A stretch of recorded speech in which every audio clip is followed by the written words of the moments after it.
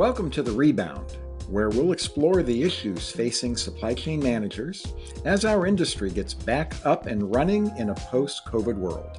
This podcast is hosted by Abe Eshkenazi, CEO of the Association for Supply Chain Management, and Bob Treblecock, Editorial Director of Supply Chain Management Review. Remember that Abe and Bob welcome your comments. Now to today's episode.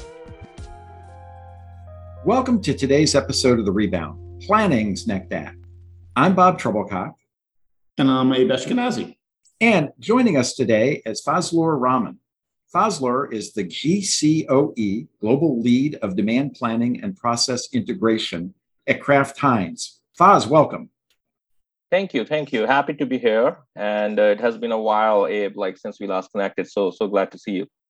Well, we're thrilled to have you as well. You know, one of the themes Abe and I have explored on the Rebound is the impact of 2 years of supply chain disruptions on forecasting, planning, and S&OP. After all, at the end of the day, your ability to execute is only as good as the accuracy of your plan.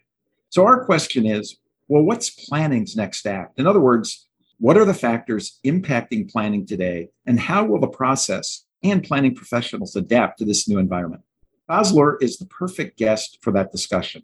Along with owning the demand planning function on a global basis at Kraft Heinz, he's also involved in digital transformation of the company, which includes the challenges of getting value from AI and machine learning, technologies that promise to transform all of our processes, including planning. So Faz, first question, why don't you describe the current environment for us as a planner for a global supply chain?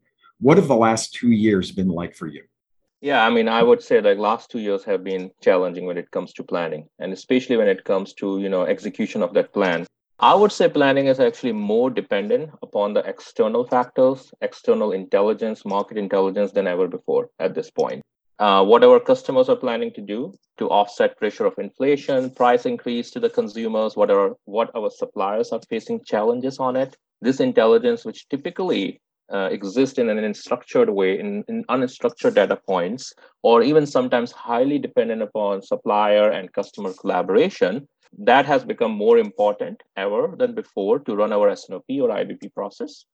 Also, I would say material shortages, higher operational cost, labor, and demand volatility are the biggest concerns for the supply chains at this moment, and especially when it comes to planning.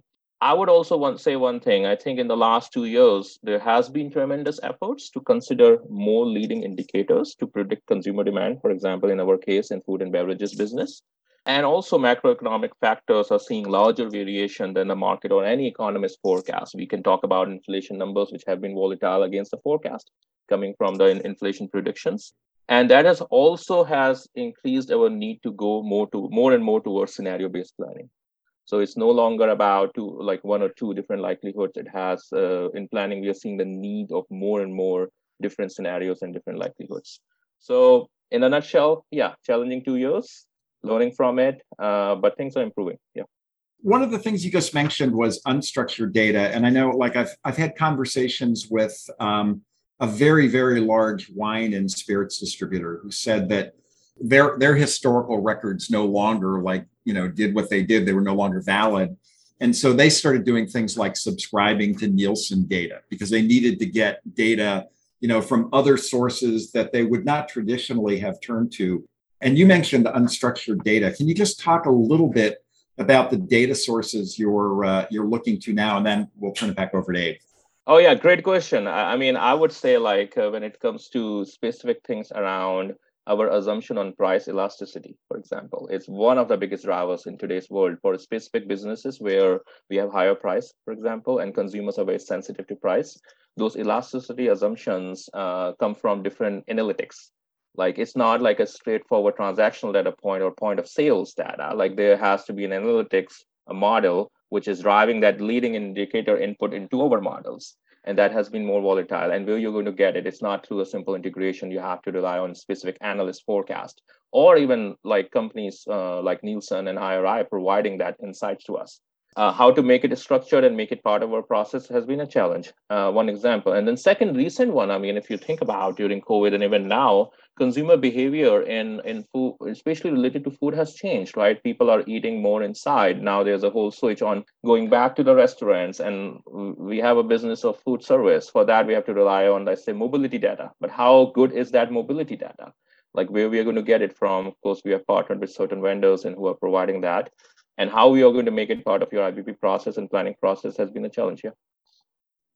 Faz, you're bringing up a couple of really interesting points. You brought up the ideas of the macro factors impacting a lot of the internal planning, unstructured data having an impact on your forecasts as well as the pricing for the organization. Prior to the pandemic, we were an extremely efficient supply chain. Just in time, your planning forecasts were fairly close to accuracy. Now we're dealing in an almost, the variability is now challenging everybody at almost every step along the way. So as you're evaluating, not only unstructured data, but the internal data, does it require you to work differently with your partners in the organization or, much more collaboratively with the sales side? Or, give me a sense of how that's changed your planning horizon as well as your relationships with your teammates. Yeah. Actually, I will first start with the planning horizon here. I mean, when we talk about a typical planning process, I mean, it goes based upon the industry. You're talking about short-term planning, mid-term planning, long-term planning, 3-month plan, 6-month plan, 2-year plan, right? With the challenges, especially on the supplier side, there has been more and more emphasis on mid-term planning because we would like to secure the capacity at our co-packers, also materials from our suppliers, and also would like to understand their challenges. So industry has been too much customer facing, which we should be, consumer facing, which we should be, but the supplier facing side has been ignored. Typically, procurement is not having used to have that much of a voice in the IBP process. Now there's more and more engagement even with the procurement teams, materials planning teams, at how we can actually really understand what we will be able to actually commit to our customers, right? On the other side, of course, that's the internal stakeholder I mentioned. One of the one which has been very interesting is if you think about especially the businesses which are very much heavily focused on trade spend, right? They give the trade to the customers, right? And there are a lot of assumptions around revenue management. They have different models. Previously, it was just an input to the process. Now it actually really the S&OP organizations going in and challenging revenue management models. There's more and more collaboration needed. I can give one very concrete example on it. If you think about food business, we also have the responsibility from the ESG perspective. Like we don't want to waste food, right? And if the food products which are short shelf life, like cheese and dairy and meats product, like we really have to be very precise about planning. And if our assumptions on the consumer price and elasticity side actually goes wrong, sometimes we have too much stock and we have to throw it out or donate, right? And if we actually underproduce, and then we have on-shelf availability issues, and those products our consumers actually consume daily, right? The hot dogs and all that, right? So the collaboration, not just with the procurement, but also with the revenue management has improved. And of course, it's a journey, and there's a lot of challenge coming from our demand planning organization, S&OP, to the internal stakeholders, that how we can actually build a good plan and also execute against it. One of the things that you talked about when you and I did the planning for this, and you kind of touched on it in one of your earlier answers, is your portfolio at Kraft Heinz. I described it as kind of bifurcated, meaning on the one hand, you have some high-end products. On the other hand, you have more, price-conscious products. And now you're trying to balance those two in an inflationary environment where there might be less demand for the higher-end products, more demand for the consumer cost products than is traditional. How do you balance all of that? How do you figure out what to do with the high end, what to do with the cost-conscious? Yeah, I would say, of course, I mean, we are still in the learning journey on this one, but there are certain basics and the foundations which the need of actually applying them in the processes has even increased. One is really clear customer and portfolio segmentation. It's not an easy thing to put in practice, requires detailed analysis, strong assumptions, and also behaviors around following that, how you would like to segment your consumer-based, customer-based portfolio. And assumptions on when, actually, this is one interesting thing I think I can say to a degree, we actually learned even before pandemic, a big challenge from private label when it comes to food products, right? And you're existing, you have a portfolio where you have a pressure from the private label, and you also have a pressure from the premium brands.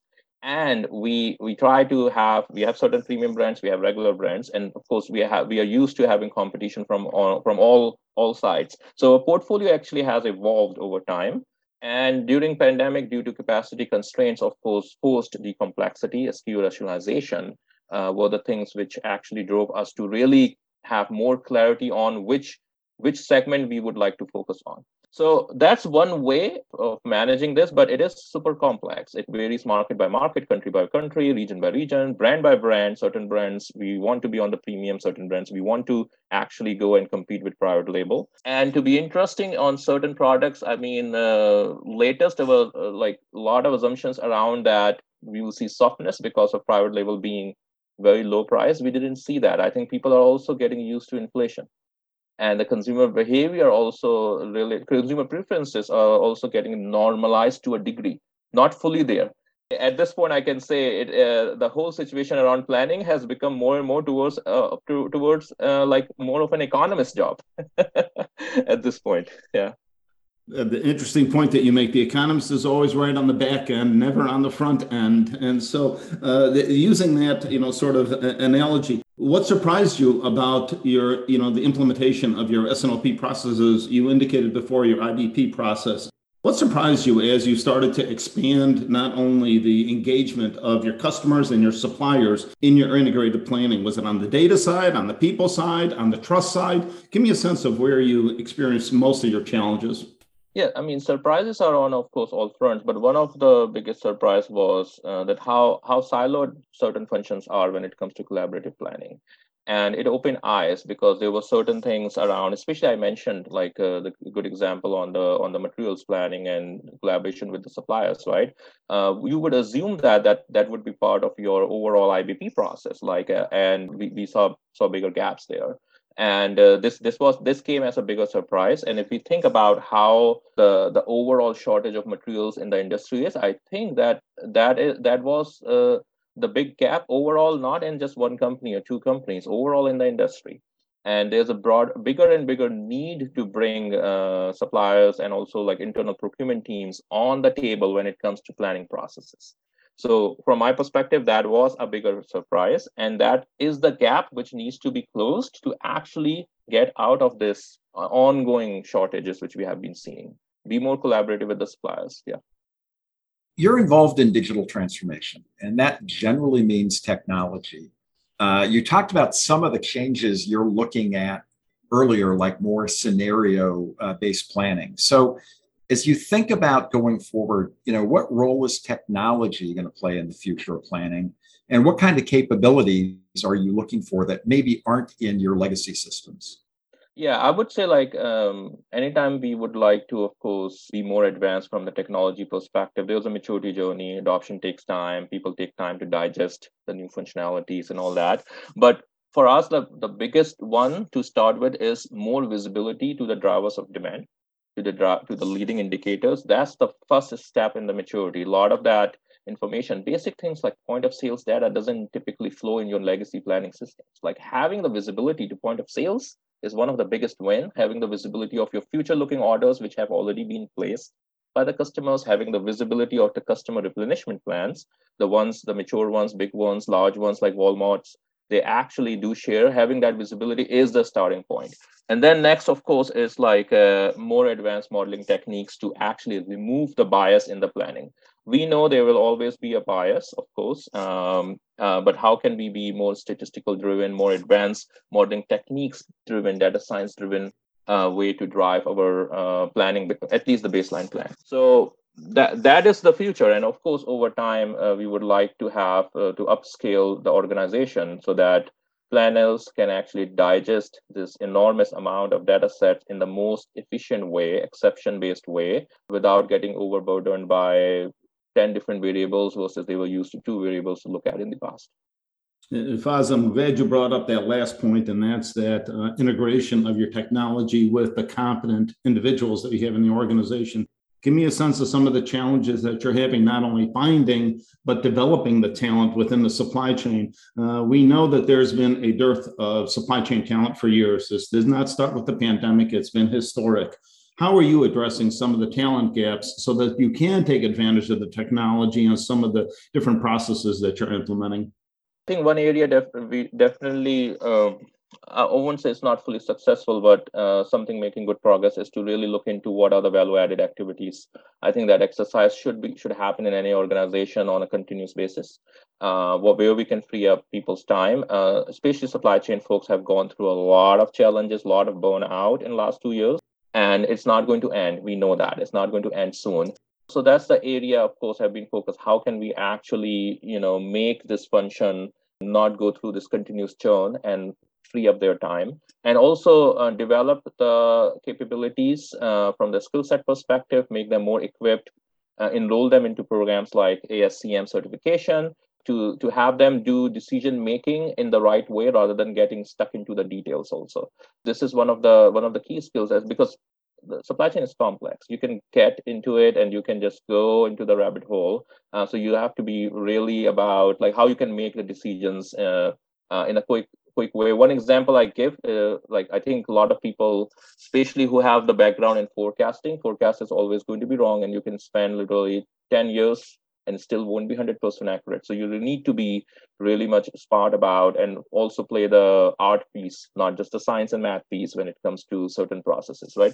So that's how it has been. Market has been very challenging, so we have to be more connected with the people, build relationships. It shouldn't be a job, it should be a career. People should feel the belonging. There has been a lot of focus on engagement. Faz, thank you so much. Quite a bit to take away. We could continue this conversation on for another hour at least. That is all the time that we have today. A special thanks to our guest, Faz Rahman from Kraft Heinz. And finally, a special thanks to you for joining us today for this episode of The Rebound. We hope you'll be back for the next episode. For The Rebound, I'm Abe Ashkenazi. And I'm Bob Treblecock. All the best, everyone. Thanks again, Faz. Thank you. The Rebound is a joint production of the Association for Supply Chain Management and Supply Chain Management Review. For more information, be sure to visit ascm.org and scmr.com. We hope you'll join us again.